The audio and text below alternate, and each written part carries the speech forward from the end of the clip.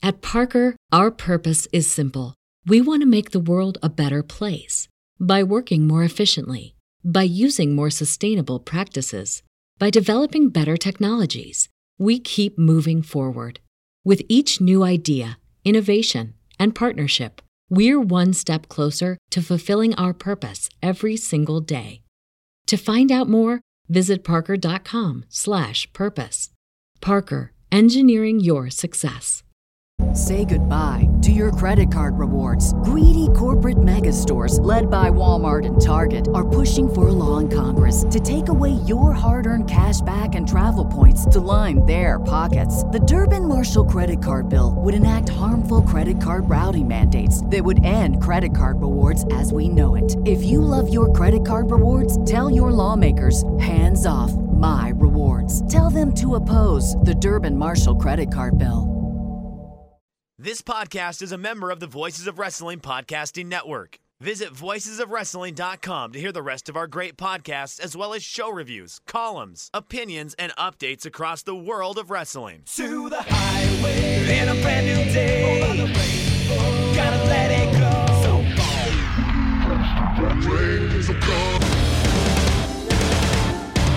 Fast to finger down. Stars tonight together. Here everyone is singing.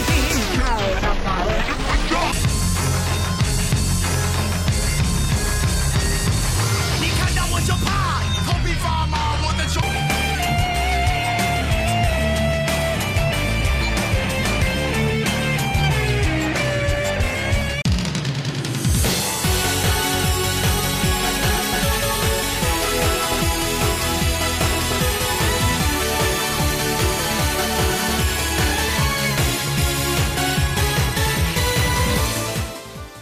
Welcome back to Open the Voice Gate for June 29th, 2021. We are members of the Voices of Wrestling Podcast Network. You can find us on the Voices of Wrestling feed or on our own dedicated podcast feed on all podcast platforms applications. You can follow us on Twitter at Open Voice Gate. If you'd like to donate to the show, you just click the link in the show notes. It'll take you to our Red Circles landing site. You just click the red box that says sponsor this podcast, and you set up a one-time or recurring donation. I'm one of your hosts. It's your old pal, Iron Mike Spears, joined alongside my friend and co-host, Case Lowe. And Case, how are you doing this week? Mike Spears, we're a month away from Kobe World. Where does the time go? How did we get here? What's going on? I'm doing all right.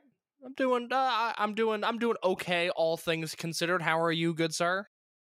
You know, I had an interesting night after recording on Tuesday last week. What you got for me? So, as people can probably guess by me dating the shows each time, we our regular recording time is Tuesday nights. Pudge is at a point where he is totally fine, like downstairs if I'm downstairs, but like if I'm recording and if it's something that I know I can't pay attention to, he's still 6 months old.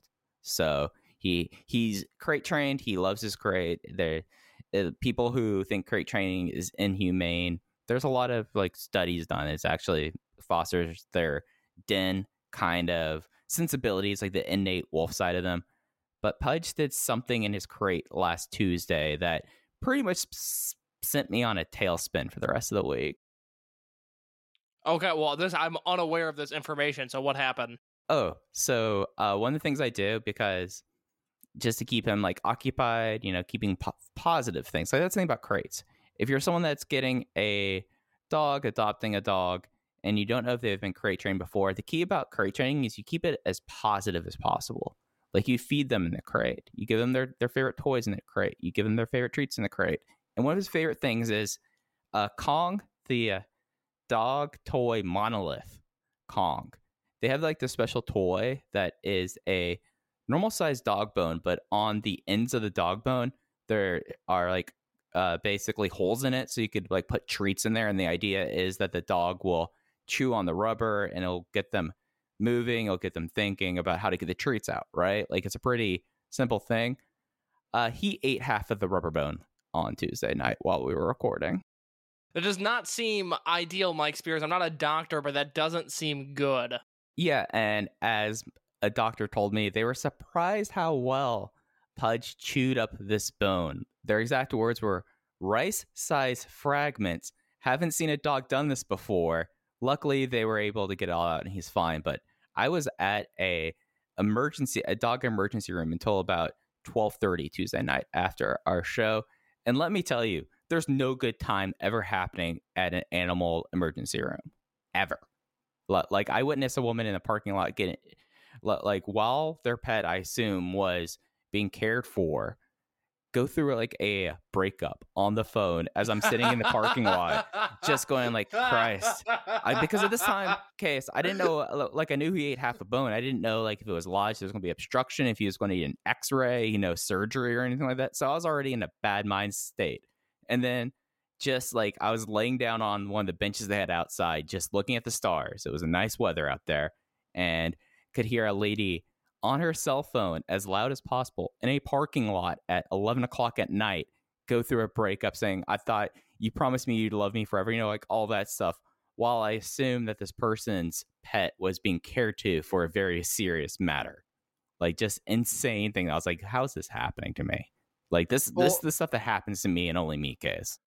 Well, that rocks. Anyone breaking up in public, as long as it's not you, it is funny. And I know that is cruel, but when you're the third party in a breakup, when a breakup doesn't affect you, it's generally pretty funny.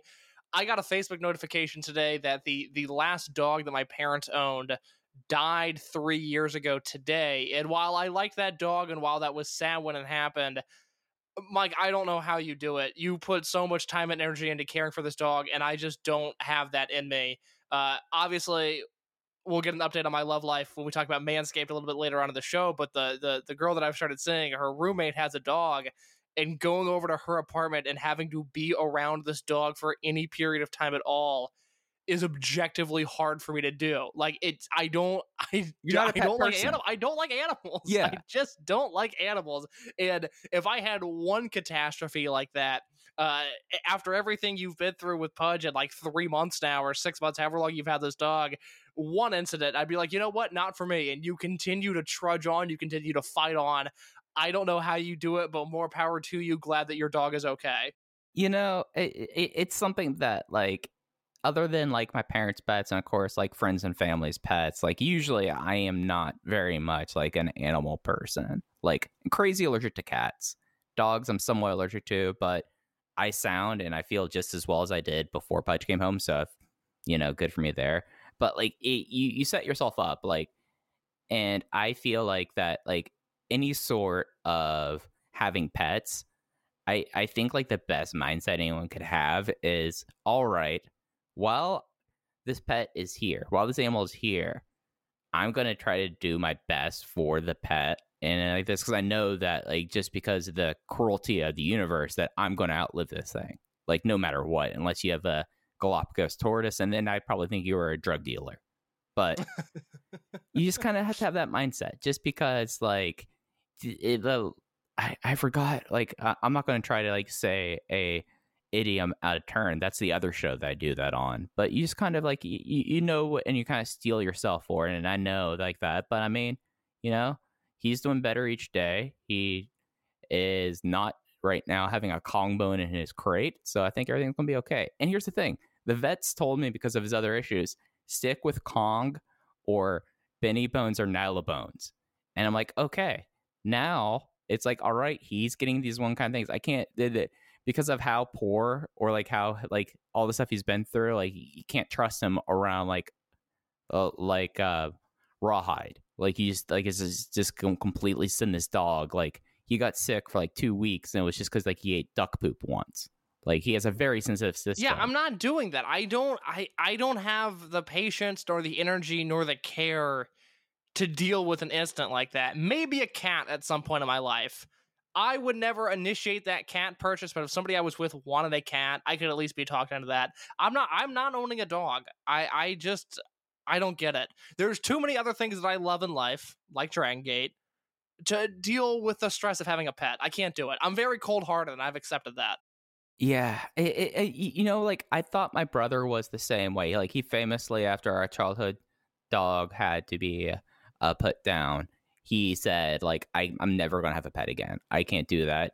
And then his fiance has a very sweet elderly Chihuahua mix, and he found a cat that he adopted named Golly. and he's like, now I'm a cat guy. So I could see you ending up that way. Okay. Yeah, I could see me ending up a cat guy too. If I play my cards wrong, very easily that I become the cat guy in the neighborhood. Mike, if Masato Yoshino plays his cards right, he's going to be retiring 1 month from now. How crazy is that?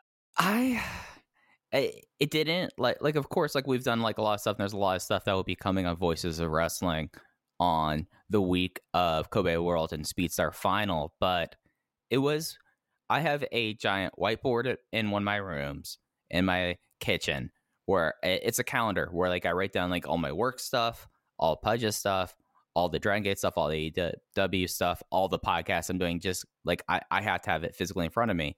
And writing down August 1st, Speedstar Final on my whiteboard for July that took me aback. And there was something else that took me aback that came out yesterday, Case, that we wanted to talk about before we got into this weekend's Kobe show. And this was a 2-part interview from Sponichi NX that was translated on Reddit by Reddit user NSM1. That is very fascinating because Masato Yoshino does not do very many interviews, and this is a very, very thorough one. Yeah, especially compared to what we get from the rest of the Dragon Gate roster. I know, especially with New Japan, and that's eventually what I hope Dragon Gate gets to, is just how strong the English language coverage has gotten within New Japan.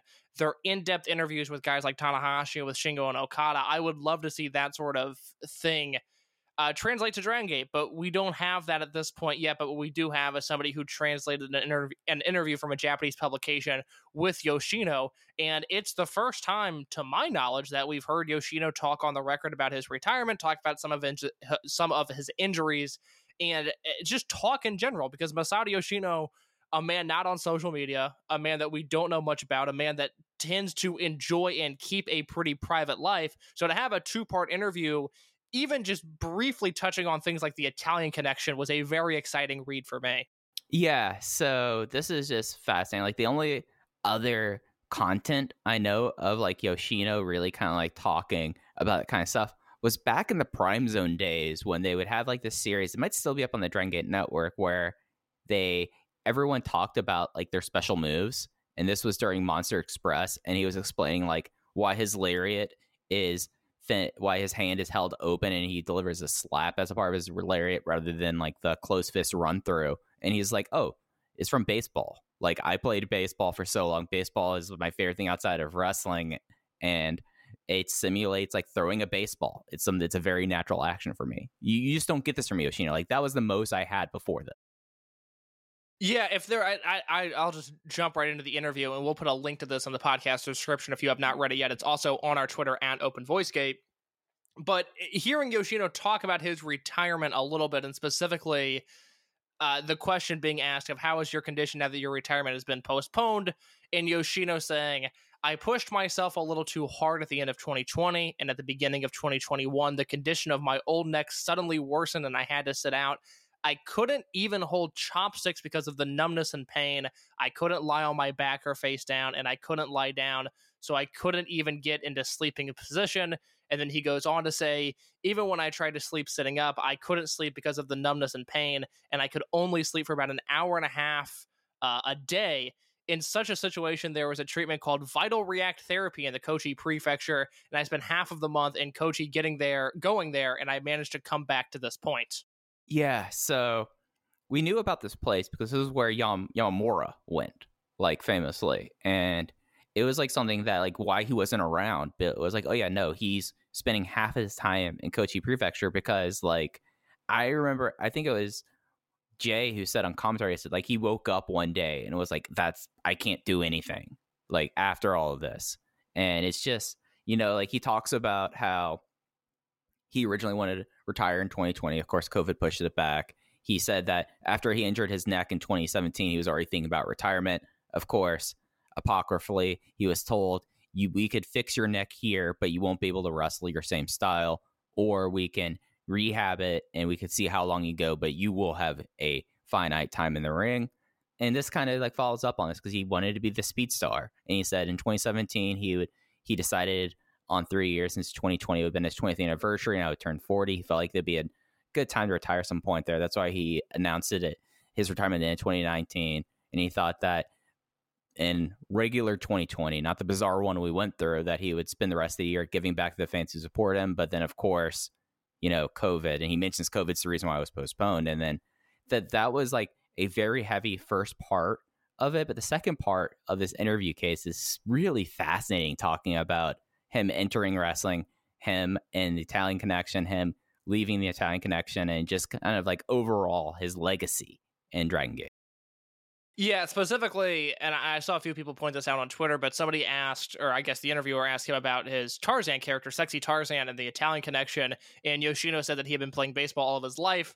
He had short hair basically his entire life, and then Ultimo told him to grow his hair out, and Yoshino was basically like, I was in a position where I couldn't say no. I had to grow my hair out, and thus the Sexy Tarzan character was born, which is, I mean, look, if Yoshino would have stepped away from wrestling after 2005 when he had done that character for 4 or 5 years, I think his career would have been looked at as a win, let alone the 15 years that followed of various high points at tag team wrestling and trios wrestling and singles wrestling.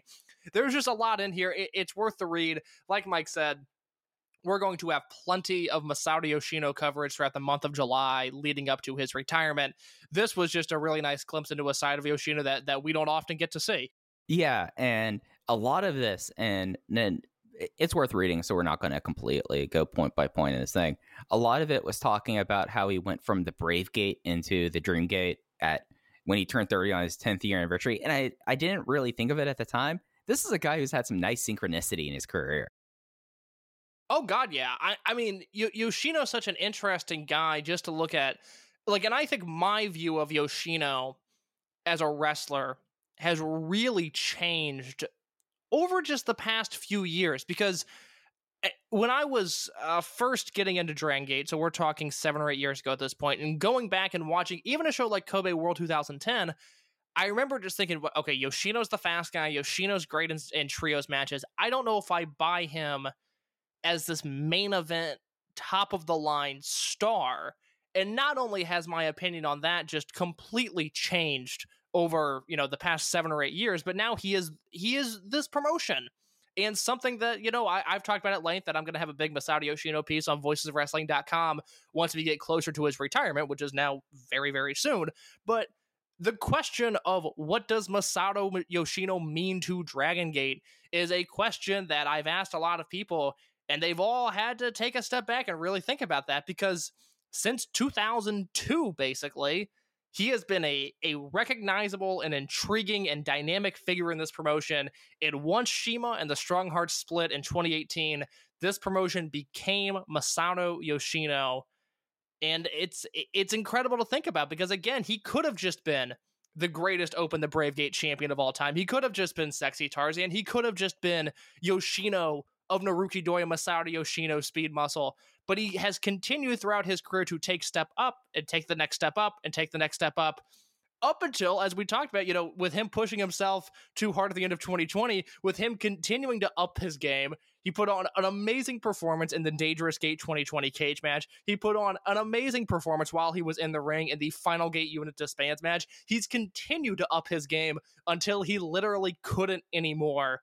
And it's been just an incredible career. Yeah, and it's something that I know that because of the cage match last year, I had to answer my portion of this article of yours very quickly, because we had both the realization of they're not going to do this, but just in case, we had to be aware of this. But it's going to take a long time to get and it's going to take some hindsight, I feel like, to really get what Masato Yoshino meant to the Dragon system and what it means in Dragon Gate, just because it's something that it's not just about okay, how can we say it in 2021?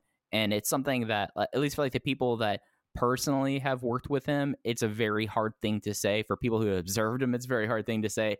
And it's going to be something that I'm actually, in a way, looking forward to 2031, taking a step back 10 years after retirement.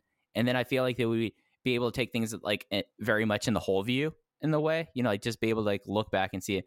And of course, with Yoshino and within the company, it'll be very clear what sort of post-retirement role he may have in this promotion as well. And I feel like that might be the thing that gives us a little bit more of, I don't think that there will ever have like a true answer because it's such a personal question, but I feel like that there will be more of a accepted answer. Maybe that's still not really the way I'm trying to say this. Well, I think the reality will have just set into such a point that it'll be able to easier, because this is the biggest domino that has ever fallen in Dragon Gate, because you can look at wrestlers that have retired. Suwa had left Dragon Gate and then had his retirement show in 2007 and then did a weird comeback. But, Suwa was a Dragon System guy who retired from wrestling. You obviously have the Anthony W. Mori retirement show that I think was at the end of 2010. That was a Cork and Hall show. It was Anthony W. Mori, nice little mid-card wrestler, but not the foundation of this promotion. You had, Shima, T-Hawk, El Lindemann, Takahiro Yamamura. Those guys left, which just, threw the promotion into a tailspin. But it's not like they had, obviously did not have this grand ceremony to wish them well. It was pretty much the exact opposite. So Dragon Gate being, 21 years old, we've never been in this position before. We've never had a retirement of this scale. I think, obviously no one's going to be able to hit the levels that Yoshino has, but we're going to see this, I think, quite a bit over the next few years with, guys like Kness stepping away and maybe Super Shisa finally calling it quits officially. And then you've got, your Genki, Susumu, Kanda, guys that are machines that eventually the machines are going to run out of gas. And this is it's new territory for Dragon Gate. It's a very interesting thing to watch because these guys are machines and they are superhuman to some extent, but they will eventually meet their maker. They will eventually have to call it quits. And it's crazy to think that Yoshino is really the first high-profile guy to do that, but he's not going to be the last. No. And however, I will say with the exception of very very specific people, I don't think we'll see a show like Speedstar Final again. Like this, unless like Ultimo decides to hang up, and I get the sense that Ultimo is just going to keep on going. Like, as much as I love Kness, and I love Kness, he's not getting like a show at Kobe World Cannon Hall for him and immediately right after Kobe World, right? Like, this is a once in a lifetime event that's going to be upon us at the beginning of August with the Speedstar Final. Speaking of wrestlers that are getting up there in age, and this is probably the best time to mention this, Dragon Gate Network just uploaded the Susumu and Kness versus SB Kento and Hyo match from the Kness and Gamma 25th anniversary show. I have not had a chance to check that out yet, but I have had a chance on social media to look at the t-shirt that Kness was wearing for this show. This Knesska shirt says, "Realize full power, the bond of brothers, Kness and Susumu." I don't know where to find this shirt. I have looked on the internet. I do not know where to find it. If you know where to get me a Japanese extra large of this t-shirt, please tweet at me at _in-your-case and let me know. I will pay international shipping for this t-shirt. It is a fucking great t-shirt. Folks, what you need to do is you need to go like 3 years from now. You need to go to the Osaka area thrift stores, and that's where you might find it. So you'll find one signed by Gamma probably. It's like, oh, it was my homecoming show too. It's technically my apparel. I mean, Gamma's gonna make the money. I mean, he's gonna chase the bag. Yes, yeah, that is and of course I have not been to Japan, but I know from people that have. If you want used ring gear and you don't want to be creepy, Gamma's your guy, because obviously the Joshi, look, if your thing is the Joshi world, that's fine. You could buy their gear, just don't tell me about it. If you just want in-ring gear that's been worn, Gamma will hook you up. That man loves to sell the clothes off of his back. Check out Depot Mart or Totocon, and you might be able to find that. Like, those are the two places that are popping in my mind. But Depot Mart more sells gear. Like, you could, like, that's where Ultimo used to sell his masks. So there's options Love out the there. hustle. My favorite thing, and I've said this on the show before, seeing Ultimo Dragon at AEW in 2017, watching this man in the main event win the fall, cut his promo, and then walk from the ring to the merch table and just start hawking out masks is one of my favorite visuals I've ever seen. Didn't go to the back, didn't need a drink of water. This man went from the ring to the table seamlessly. But did they at least play Desperados as he was walking from the ring to the merch table?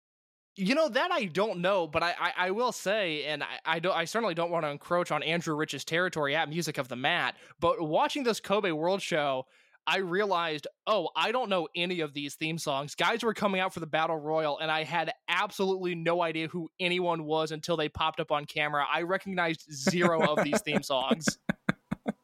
Speaking of someone who had issues growing out his hair, Case, let's talk about getting rid of it. Support for Open the Voice Gates brought to you by Manscaped, who is the best in men's below-the-waist grooming. Manscaped offers precision-engineered tools for your family jewels. They obsess over their technological developments to provide you with the best tools for your grooming experience. Manscaped is trusted by over 2 million men worldwide. We have an exclusive offer for our listeners today. 20% off plus free shipping with promo code OTVG at manscaped.com.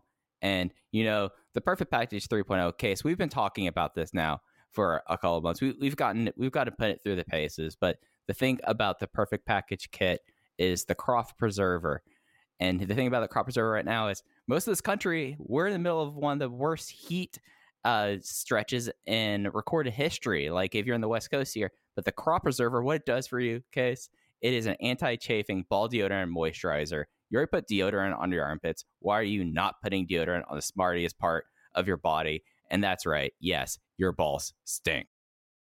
Mike, I am getting some. I am getting lucky this summer. I'm having a white boy summer, and I attribute all of that not to my quirky personality, not to my broad shoulders. I credit all of that to the fact that I use the crop preserver whenever I leave the house. It is a game changer. It has me feeling more confident. It has me feeling more fresh. It's not even a fake it till you make it. I now suddenly possess the power to know that I am going to be ready at a moment's notice to get it on. The other thing that I love about the Perfect Package 3.0 kit is on that shaver, that lawnmower 3.0, the LED light for a more precise shave is unbelievable. It's waterproof. You get the little light there. I grew up playing baseball. Mike, I was a high school caliber athlete, okay? I at one point in my life was a pretty fit individual. I always had terrible depth perception, could never play in the outfield, could never read fly balls well. Well, I had another issue with balls and depth perception, but not anymore with the LED light and the waterproof lawnmower 3.0. I can't recommend it enough, and that's not to mention the other goodies that you get if you get the Perfect Package. That's right. You don't just get the crop preserver. You also get the crop reviver. It helps your balls from sweating, stinking, and smelling. And you could also get 2 free gifts in the Perfect Package, a pair of high-performance boxer briefs to keep your junk feeling fresh all day, and a travel shed bag to store all of your grooming goodies. And, you know, I'm someone that I had a DOP bag Case since I was in high school. And for me, that's getting farther away. Like I've now spent more years out of high school than I have in high school. So Manscaped with the bag, you know, I'm starting to travel again. You know, I mean, COVID's up now. I've got a trip ahead of me, and you know, I'm bringing the boys with me. I'm bringing the Manscaped goods with me, and I'm going to be using the shed bag with that. So trim that junk of yours. Get 20% off and free shipping with the promo code OTVG. Your balls will thank you. Again, 20% off plus free shipping with promo code OTVG at Manscaped. Unlock your confidence and always use the right tools for the job with Manscaped. When you are shaving your balls, when you are getting intimate, I want you thinking about me and Mike Spears. I want you using the Perfect Package 3.0. Mike, I just got a text from my lady friend as we were recording this. She said, "What are you doing?" And I said, "Podcasting." And she has not responded. I somehow feel like that was the wrong answer. We haven't really gone over what I do on Tuesday nights. I told her from the start, I was like, hey, Tuesday night, it's a no-go for me. I'm always booked. She didn't really ask a follow-up question. She didn't really say like, oh, what are you like working with a charity? Are you like donating to like underprivileged youth in Chicago? I'm actually kicking back with my boy Mike Spears, and we are talking about the second biggest Japanese wrestling promotion there is. Thank you so much for asking. I have not heard back from her since I answered podcasting. I do feel like that was the wrong answer. The thing that I like about this woman, though, she's been in my apartment numerous times now. I believe this is canon on the show. I think I've mentioned this, that I do have a Gran Hamada Universal Libre show poster from 1991 hanging up in my apartment. I have 2 wall decorations. I have this Hamada poster and then the 3 studio albums that Modern Baseball released. I have those framed on my wall. It is psychotic decorations. What I like about her, she has not asked about any of them, and I think that is a great plan. Now, if she asked me, what am I doing a podcast about? I think we're close enough at this point to where I can kind of spin it and make it sound cool. Like, oh no, Sure. like I'm like an expert. Like people, like I'm a journalist. yeah, people actually like respect my opinion on certain things. But I like that she just like saw a poster of like shirtless Japanese men on my wall, and she's like, "I'm not going to ask about that. Like, whatever he's into, that's fine." I think that's really cool. Look, so far things are going tremendous. I'm a very happy camper right now. Yeah, as you mentioned this, whenever you bring this up here, I look around my office and I keep all. I think this is canon as well. I keep all my wrestling stuff in one room. It's in my office, and I'm like looking at the stuff here. I'm just like, oh, there's going to be some questions asked. Like you can get away with a Hamada poster, but when you have like posters from like a show that Masaki Mochizuki did with Minoru Fujita for Minoru Fujita's 25th anniversary, there are going to be questions. When you have various Lucha Libre masks on your wall, there are going to be questions. So, case maybe she saw that, it's like, okay, you know, that didn't like fire any neurons, like there was no synapse happening here. I'm looking at my room, all kinds of synapses will be happening there. A lot of questions, but I also do have a really awesome framed sketch of the original patents for the baseball bat and the baseball in my office as well. So it's not all just geeky wrestling shit, to be fair. No, it's also geeky baseball shit, which is obviously such a tremendous improvement over geeky wrestling shit. I watched over the weekend she was over. We watched RuPaul's Drag Race together. This is a show I had not seen before. First of all, what a show. So many characters, so much fun. But I do feel like now that she's like shown that side of me, I'm like, well, she can probably watch like Dragon Gate USA United Philly. Like I could show her the main event of that and she'd be like, okay, these guys are doing flips. This is kind of cool, I guess. Like it's coming. I'm sure at some point she's going to be over on a Wednesday and I'll be live tweeting her thoughts of AEW Dynamite. Of course, I will not be initiating that. She will have to initiate that herself, but I'm sure it's happening down the road. I mean, it's all baby steps. Well, like you're probably at that point in the relationship now, or the budding relationship where you're like, okay, here's what happens Tuesday nights, and that might be happening right now. Are there any dots on your cell phone now? Like, this is going to be the thing I'm going to be most interested in for the next 30 to 45 minutes. I've got nothing, Mike. I have got nothing. Just staring at a blue bubble that says podcasting with a period. Well, okay. So this isn't an Android iPhone thing. You'll be able to see when. No, look, I'm not dating an Android user. To quote my good friend Sean Sloan, if I see the green bubble, I just assume you're poor. I'm not doing that. It's blue bubble or nothing. Yeah. Well, you had a nice segue that I butchered because we needed to do the Addery case, but this Kobe Sanbo Hall show that was on June 26th, a lot of stuff kind of happening there. Attendance 350. They haven't run Kobe Sanbo Hall since April because of the state of emergency. So I think that's pretty explainable there. Plus having a Masato Yoshino match there as well. Just overall, just off the top of your head, what was your big takeaway from the show on the 26th? Fun show. I'm really satisfied with the direction of Kobe World. I love everything that's been announced so far. I don't think there was anything that hit my spreadsheet on this show, but I also found everything to be watchable and at times very enjoyable. I went 3 3/4 on the main event. So a very watchable show. Yeah, nothing spreadsheet for me. I had 2 3 1/4 matches here, but everything was pretty watchable. It was like one of those things that when I pulled up the file, since I did not watch this live, I saw 3 hours. I was like, okay, either they didn't edit something or there were some hijinks. And boy, were there some hijinks that happened after the semi-main event. Yeah, absolutely. This was an angle-heavy show in the second part, and I'm okay with that given the angles that took place because, Mike, we kind of... I guess I'm actually going to give this credit solely to you.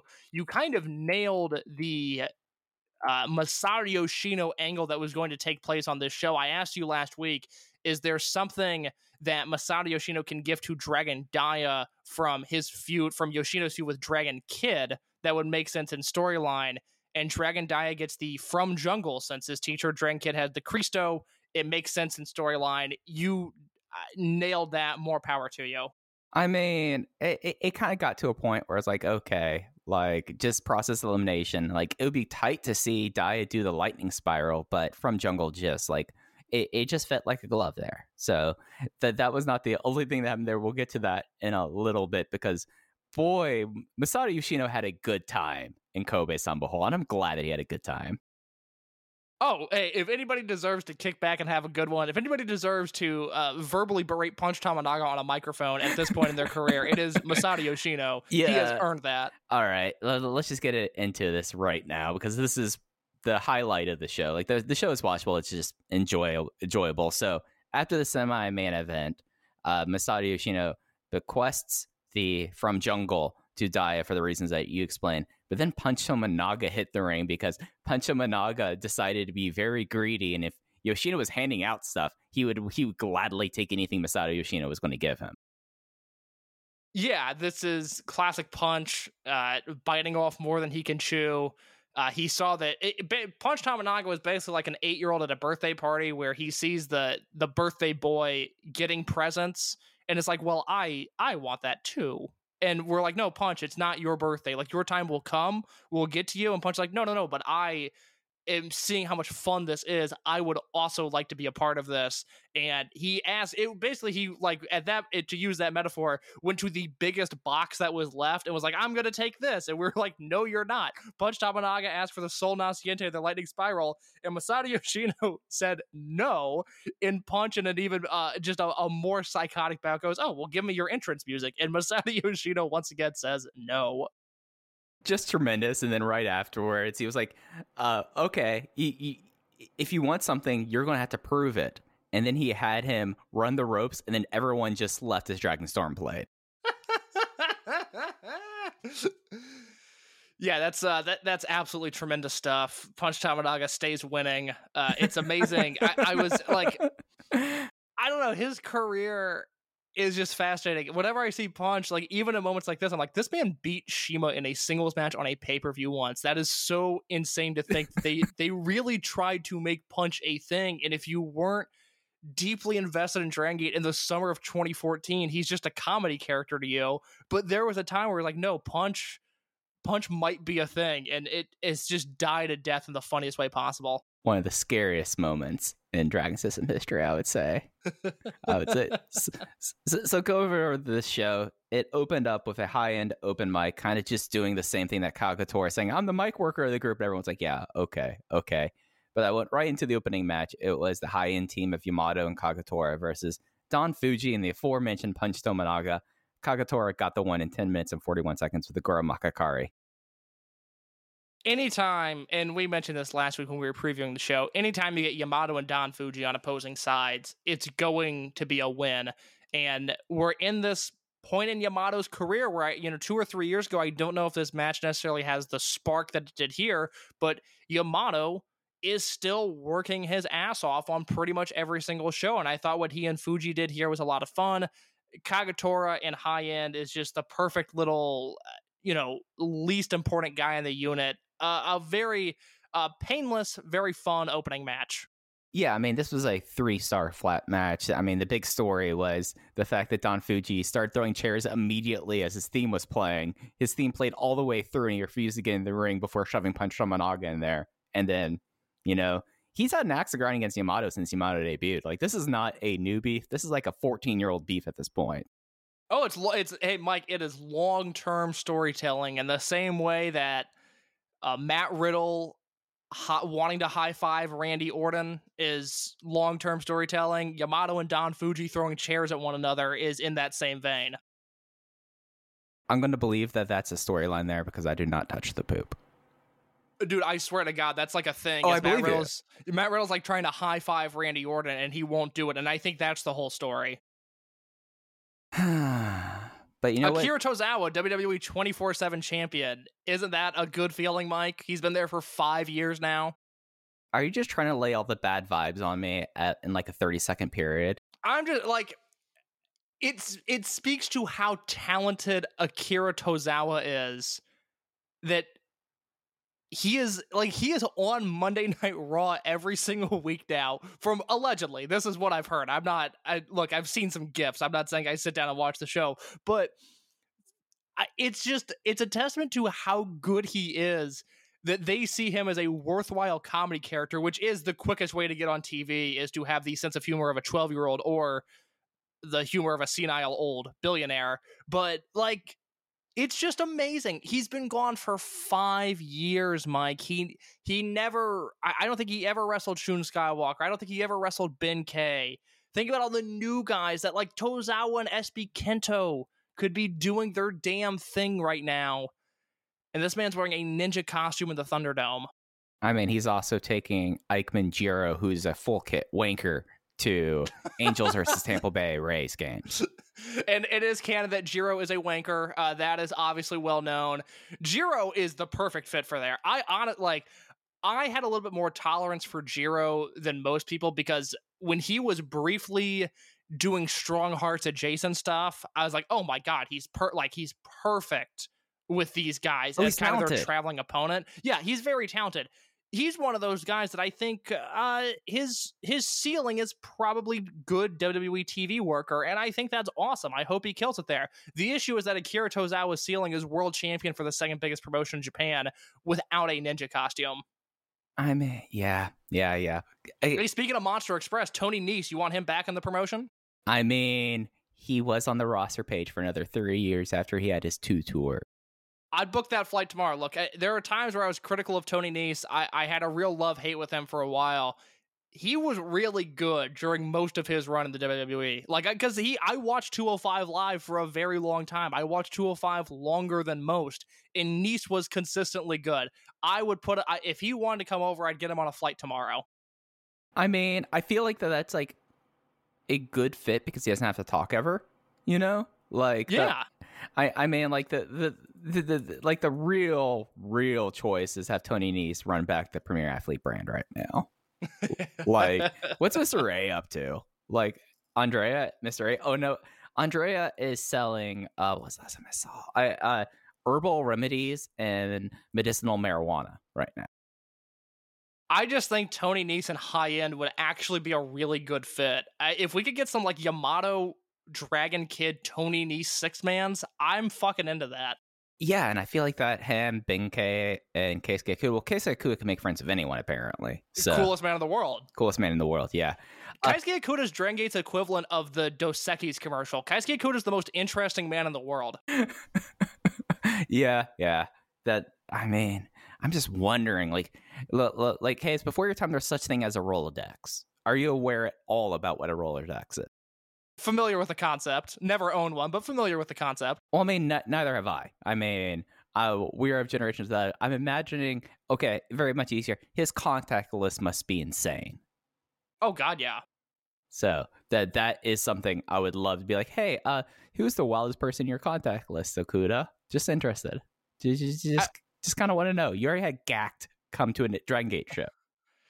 Mike, were you familiar with the Netflix original series Slobby's World? No. Okay, so there's one season of the show. Look, I loved it. I would recommend it. It's about a show. It's a documentary type show about a guy named Slobby Robbie. He owns vintage stores in Arizona, and his whole thing is he's the king of bootleg Gucci stuff and vintage clothing. And what I need MLW to do is I need them to fly Keisuke Okuda over, and then I will fly Keisuke Okuda to Arizona, and we will go vintage shopping, because I think he would really get a kick out of this Slobby Robbie individual. Oh, yeah. No, just want to hit some stores with him. Like, with KZ, you take KZ to the record stores. You take Okuda to go out clothes shopping. I have locations for them in Chicago. I would love to show them around the Wicker Park area. I would love Court Bauer, if you're listening, let me take the Dragon Gate guys shopping when they get to Chicago. I mean, speaking of two guys that I would like to hang out with, this was coming up in the second match case. This was what I called the early Mike Spears birthday present. Singles match. Masaki Mochizuki versus Funky Jackie Kamei. Mochizuki won in 12 minutes and 24 seconds with a twister. And gotta say, there is something about a Mochizuki match case that as soon as you see him punch someone in the stomach, you know you're in for something. Oh boy, this what a rough night for Funky Jackie Kamei. And I thought it would be a rough night for him when it would go 6 or 7 minutes, but this match goes 12 and a half minutes, and I feel like with the exception of a few moves, he took everything Mochizuki had. Like Kamei looked great on offense when he was on there, but this was just a vicious beating from Masaki Mochizuki, and it was thoroughly entertaining. Yeah, and it had a clear purpose, and it took a while to get to the purpose, which was get the crowd behind Funky Jackie Kamei. Like he got the deep 2 counts that really got the crowd into it.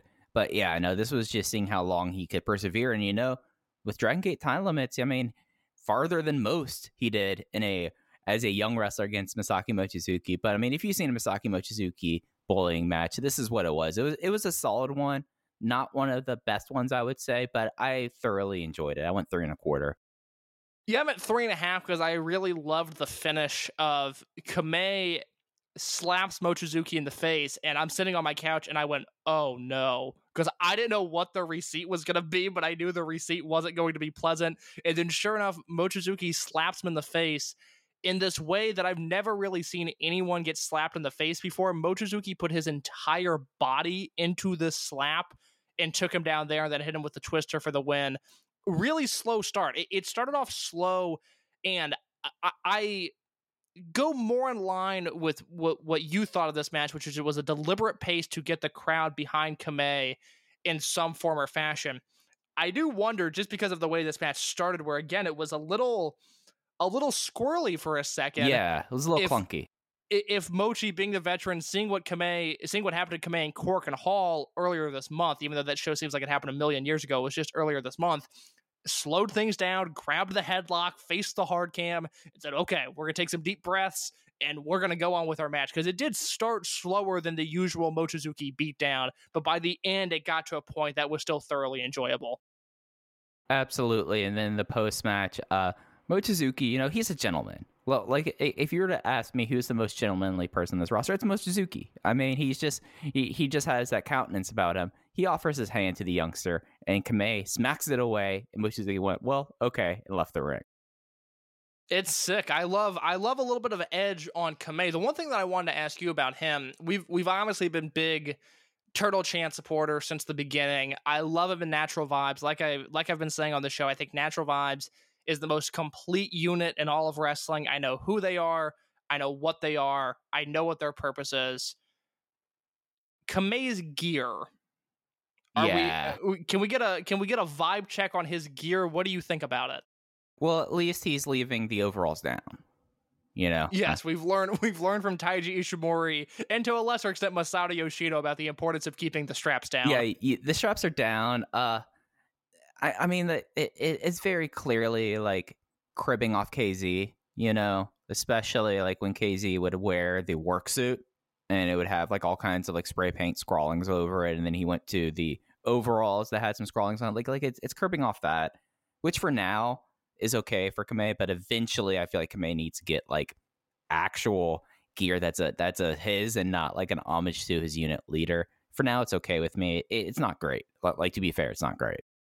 Yeah, I'd like to see, assuming this unit goes for a while, and I anticipate it too, I'd like to see what the second version of his gear looks like, because I'm lukewarm on this. I feel like I love the gear that he came into the company with, those gray baggy pants that he was using, and there's just, like, this gear isn't flashy. He's wearing overalls, basically, and yeah, you've got the graffiti on them, but I don't think they totally match his aesthetic, and I was fixating on that for a little bit of this match, so I just want to know your thoughts there, because everyone else in the unit, from KZ to Shimizu to Horiguchi to Susumu, I think their gear works perfectly.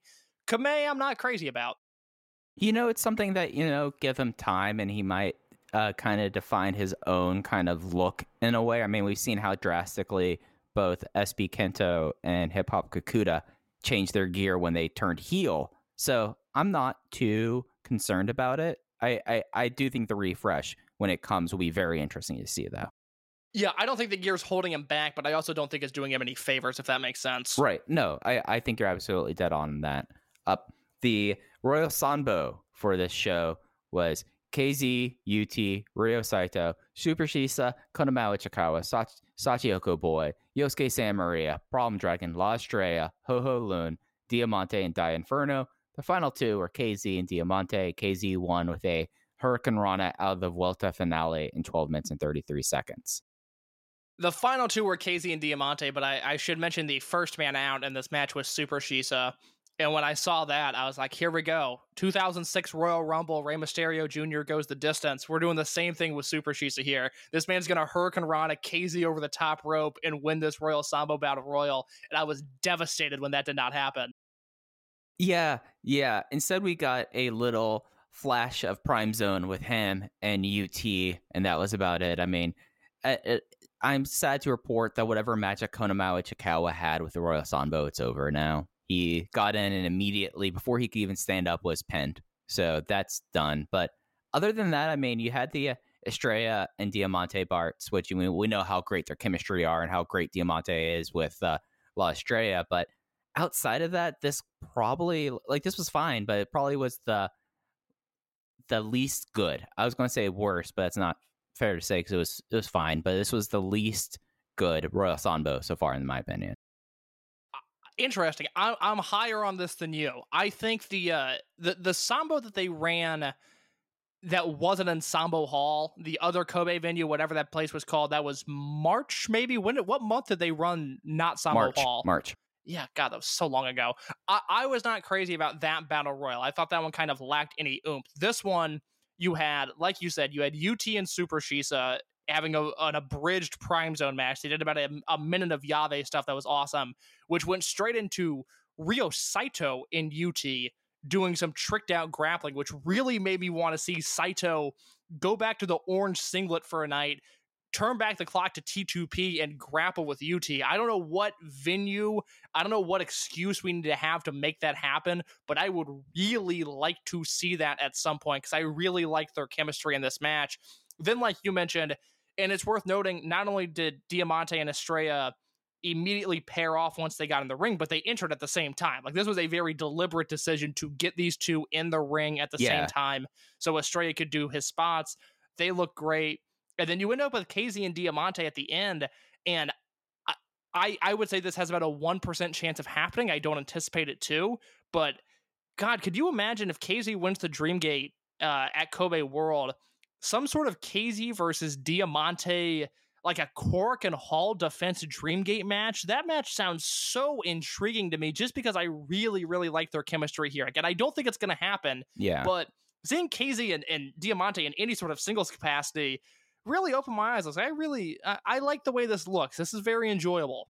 Yeah, the way that I think that happens is if we want to workshop it out, it's probably would have been like Diamante's farewell to the promotion. Like Wamavuha, I could see that kind of being the situation there. But yeah, no, Diamante, like, it's something that probably the most improved wrestler in the world over the period of COVID, just because, like, it's something that he went from being like, oh, he's here, he's kind of a liability, to now, like, just being a highlight and everything. And I do have written down my notes. When Estrella and Diamante came out together, I was like, oh, one, Diamante has a theme now. That's tight. And two, they mash up the themes when they come out together, and La Estrella's theme and Diamante's theme kind of go together. Yeah, no, this was a very fun sort of day for me, learning all of these entrance themes. And again, they mixed them, so I really have like 2 seconds to go, okay, this is so-and-so's theme, this is so-and-so's theme. I had no idea who anybody was, and that was a very fun guessing game for me. Do you know that Masato Yoshino's music starts with Speedstar? It's like that one I do know. Speedstar, the Dragon Kid song. I think I know Yamato's Spirit. That's good shit. KZ Time, definitely. And the group RED song. All right, those I've got. Gun to my head, could not tell you what Susumu Yokosuka's theme song was, and he's one of my favorite wrestlers ever. Could not even begin to guess what that sounded like. And I'm a music guy. I don't care about wrestling entrances, I guess. Like, to be fair, the PA system was cranked up in Sambo Hall, I noticed, because you could actually like make out individual lyrics that KZ is rapping. And boy, I'm looking forward to one day sitting down with Andrew Rich and talking about the new version of It's KZ Time 2021, because the common refrain, and I'm just going off memory, so around this is like, hey everybody, it's 2021 and that means it's KZ time. What is KZ time? Let me show you. Just bars, Mike Spears. This man spits fire. Yeah, and after the match, after he won, he cut a promo. I did not see any translations for this promo, but I'm assuming this was a Kobe World build promo. Did you see anything about that? No, but I think that's a very safe bet to say that he was just building up to the Shun Skywalker match. Right. And then we had the pre-intermission match. This was a interesting match when they announced it. It was the Masquerade team of Jason Lee and Kota Minoura reuniting, going against the unaffiliated team of Zushi Kanda and Takashi Yoshida. Minoura submitted Kanda in 10 minutes 5 seconds with an Ingranaje, and just like off the top, when we talked about this match last week, it was all going to depend on, all right, is the unaffiliated side hold up there in their deal? And I thought they both brought their working shoes. I thought this was I was prepared for this up until the semi-main event and the main event to be my match of the night. BetMGM has an unreal deal for sports fans in Virginia. Turn $5 into $150 instantly when you place your first wager at BetMGM. Simply download the BetMGM app and sign up using code Champion150. Then, place a $5 wager on any sport. You'll receive $150 in bonus bets, regardless of your wager's outcome. And if you think the fun stops there, the King of Sportsbooks has plenty of surprises in store. Check out daily promotions, same-game parlays, live bets, and so much more. Download the app in Virginia today and get $150 in bonus bets instantly from your first wager. Only at BetMGM. BetMGM and GameSense remind you to play responsibly. See BetMGM.com for terms. 21 plus only. Virginia only. New customer offer. Subject to eligibility requirements. Rewards are non-withdrawable bonus bets that expire in 7 days. Please gamble responsibly. Gambling problem? Call 1-800-GAMBLER. Promotional offer not available in Washington, D.C. Say goodbye to your credit card rewards. Greedy corporate mega stores, led by Walmart and Target, are pushing for a law in Congress to take away your hard-earned cash back and travel points to line their pockets. The Durbin-Marshall credit card bill would enact harmful credit card routing mandates that would end credit card rewards as we know it. If you love your credit card rewards, tell your lawmakers, hands off my rewards. Tell them to oppose the Durbin-Marshall credit card bill. Yeah, I was not as high on this as you were. Good effort from all four guys. It didn't light my world on fire, though, so you have the floor. It just really over-delivered. It was something where, as we saw with the Buddy Cop team, that it was like, okay, how much is it going to be Mochizuki? And then kind of throughout the team, we kind of realized, like, okay, Yoshida really works as like this babyface kind of character. And then we were going to wait and see. It's like, now they're no longer Twin Gate champions. Is that just going to go away? And no, he kept with it. Kanda, as we've said for like the last few years, babyface veteran Kanda is a whole lot of fun. I was surprised how much both of these guys were willing to be thrown around by Kota Minoura in this match, because boy, Minoura got to do all of his suplexes. And, you know, it was a fun, like 3.5 star 10-minute match for me. I don't think it's going to happen, but I would really like for them to dust off the old Summer Adventure Tag League heading out of Kobe World, and for them to do that this year, because it's been 5 years since the last Summer Adventure Tag League, and I think between Minoura and Lee being a team, let's throw the unaffiliated duo here of Kanda and Yoshida together. Ashida Sakamoto, Shimizu Susumu, Benkei Dragon Kid. I think Dragon Daya La Estrella would be an interesting combo. SB Kento and Hyo would be very interesting. Even something like Natural Vibes is a bunch of interesting pairings, because you could do Horiguchi and Kamei if you wanted to. I like those guys. You have enough, I think, interesting combinations to do 12 different teams in a Summer Adventure Tag League, and I would really like to see that. If anything, whoever comes out of World as the Twin Gate champion, that you can then use the Summer Adventure Tag League as a vehicle for Minoura and Lee to get that tag team title shot, because I do think they're going to lose the Triangle Gate belts at Kobe World. It's something where the Summer Adventure Tag League was always such a problem because usually at Kobe World, at least over the last few years, it was a big babyface win. Like, they like having babyfaces win at the main event of Kobe World, and then as we saw, like, I mean, we talked about him earlier. Akira Tozawa's departure right after the Summer Venture Tag League 2016 was like a 1-2 punch that I'm at least of the belief that Yamato's title reign never really recovered from. So maybe that's something that, like, I think there is a place for a tag team league. I love, like, there are some tremendous Summer Venture Tag Leagues in years past. I just don't know if you do that in August to now. Like, if you ask me, the time I would do it during the cold season. Do it between January and March, because that's what I was just about to say. Sorry to cut you off there, but either kicking off the year with it, I think would be interesting, or even post Champion Gate into Dead or Alive. I think you have a period to do it there. Doing it after World is a tough sell, given what happened 5 years ago with the Yamato title run. Right. Yeah. It's just one of those things that I think there is, like, and then I was talking with Lorenzo on Twitter and had the idea, because he brought up to me, like, oh, you knowing what you like, you need to make sure you watch UT and Shisa and this Royal Sanbo. And I did, and I loved it. And my response is, maybe instead of the Summer Adventure Tag League, Summer Adventure Technique League. Shit, Mike Spears, you are on to something there. I mean, you mentioned Ryo Saito, bring out the orange singlet. You know, let's see. Let's get down to the graps, and let's not do like the UWFI thing. Like let's just see. Lucha Libre Classica. No, like, that's working so well for other promotions. Let's do the UWFI thing. Hey, my favorite fake MMA match that I've seen over the last, like, 18 months was Wardlow versus Jake Hager, because Wardlow decided to do a Hurricane Rana in the middle of it. No comment. But no, the Summer Adventure Technique League, God, that would be phenomenal. There's, again, the roster turnover is so huge from the last few Summer Adventure Tag Leagues we've had. 2016, I was thinking about this a few days ago. In 2016, Ben K was in it as Futa Nakamura. So it's been that long since we've had a Summer Adventure Tag League.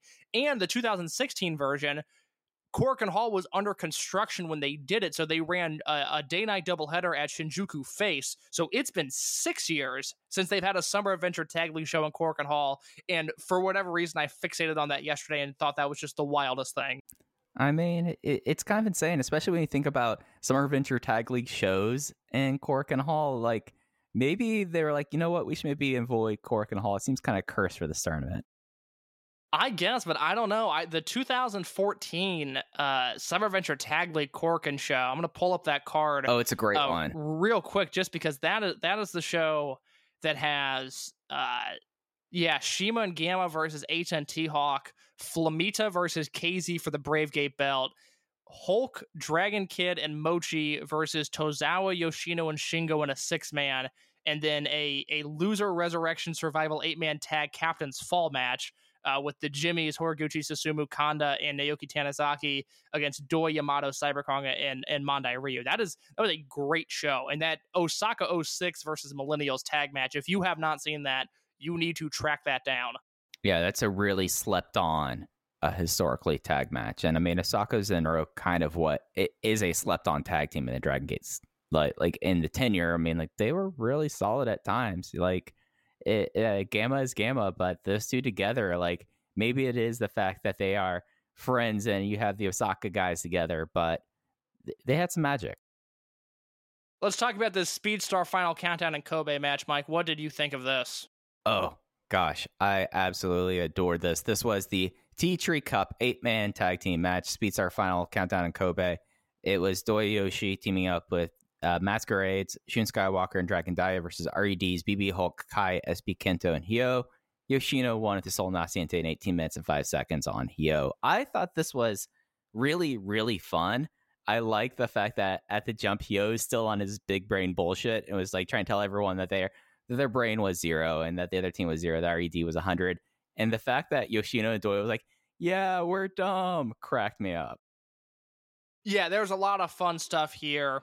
It was also, and I find this to be worth mentioning, this match went 18 minutes and 5 seconds. If you look at the rest of the Masato Yoshino matches in 2021, you had the 5-minute draw in April, and then the homecoming match was 15 minutes 38 seconds. The match at Dead or Alive was 11 minutes 56 seconds. The match in Fukuoka was 14:41. The match in Hokkaido was 15:19. And the match earlier this month in Korakuen Hall was 14:50. So this was his longest match yet, and I will say this gave me some hope that once we hit the end of July and that first day of August, Yoshino can turn back the clock one more time. Yeah, I mean, I went 3 3/4 on this. Like, I thought Yoshino looked great in this. I mean, he managed to do the Doomsday Sling Blade for the first time, and gosh, it might be the final gate match the last time he was able to do that, and he was moving around really well. The other thing about this match, Shun Skywalker and SBK facing off a bunch in this. Jesus Christ, spicy. Mike. God damn, SBK so good. And it's what I will continue to say. I think his in-ring is the least evolved of everything he does, which is frightening to think about. But oh my god, these two together, and SB Kento and Dragon Dia, like we mentioned this last week, and then I saw on Twitter, Alan Forel mentioned that he really liked the SBK Dragon Dia chemistry, which means it's a good take when Alan's co-signing it as well. But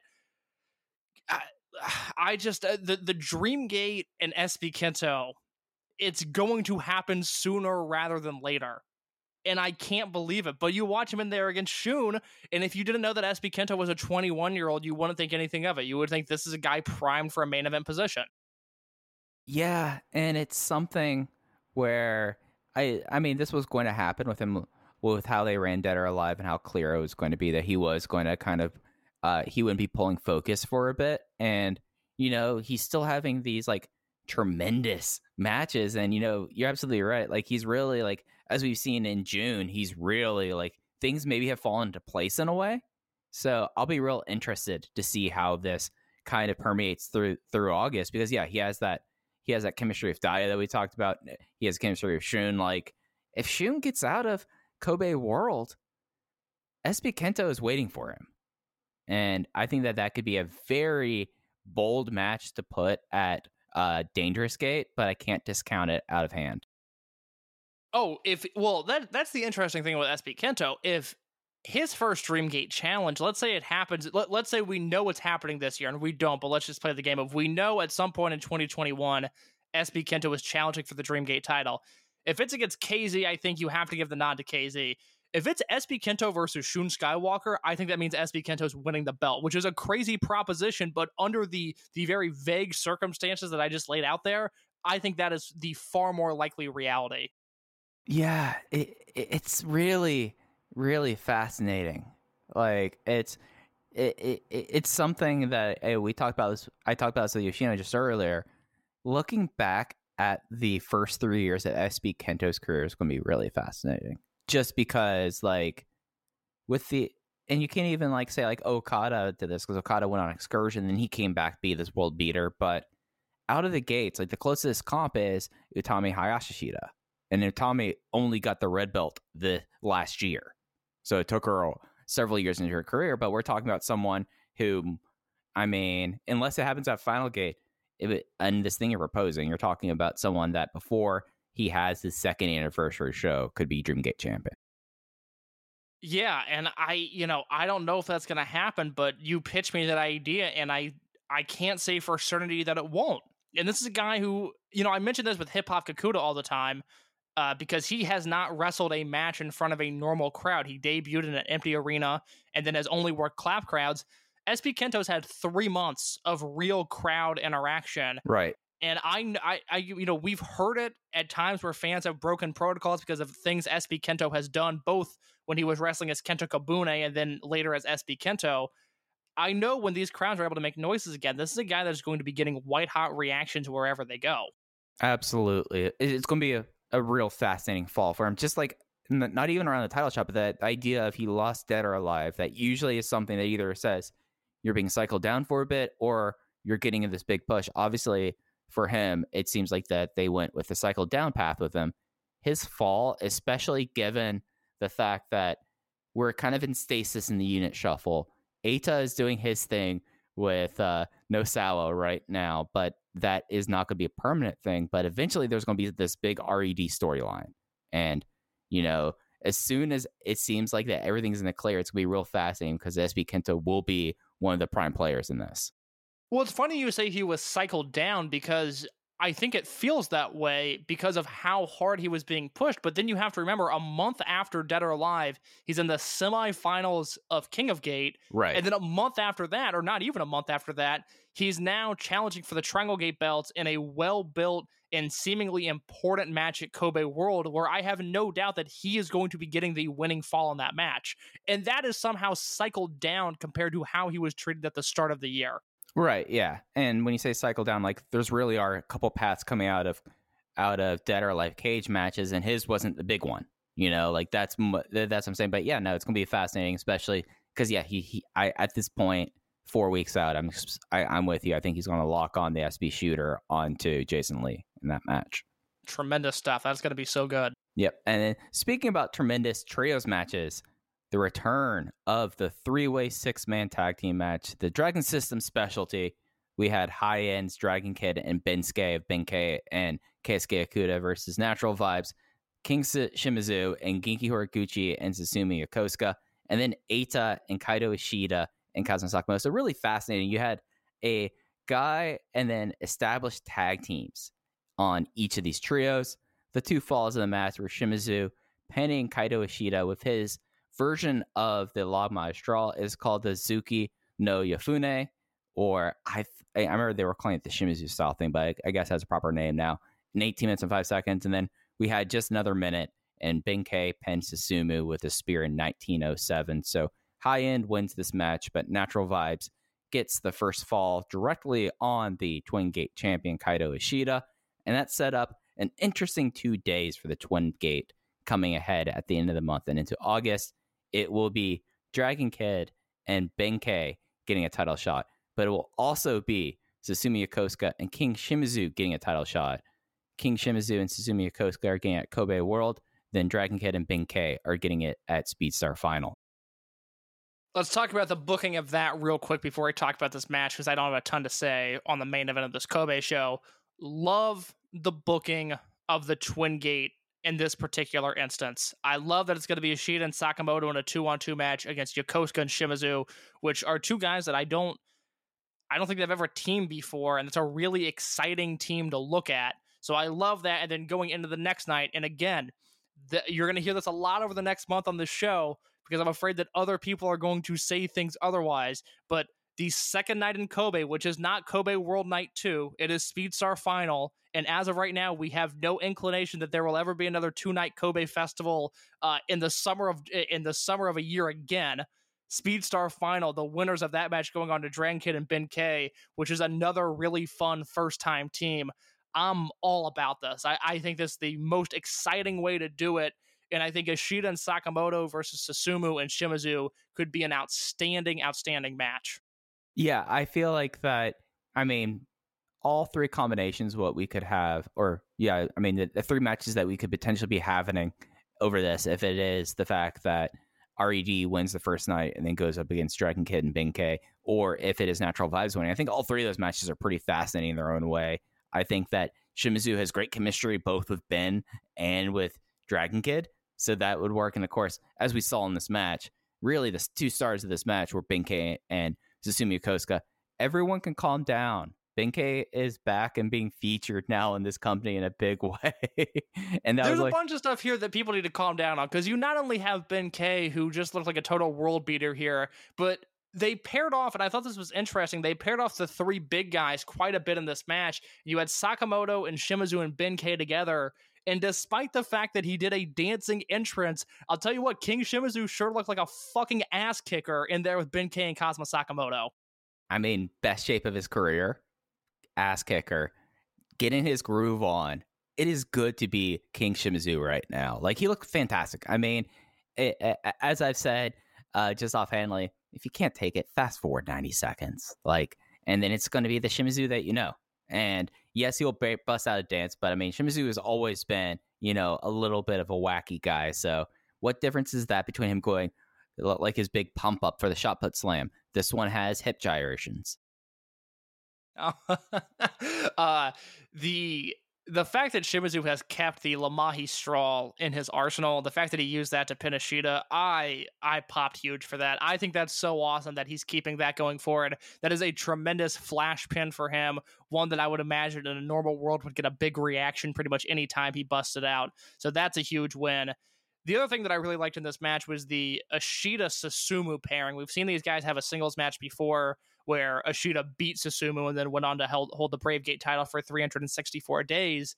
Here they went at it once again, and the spot that I love that Susumu does, and he does it primarily against Mochizuki, where Susumu's throwing the lariats and Mochizuki is kicking them away.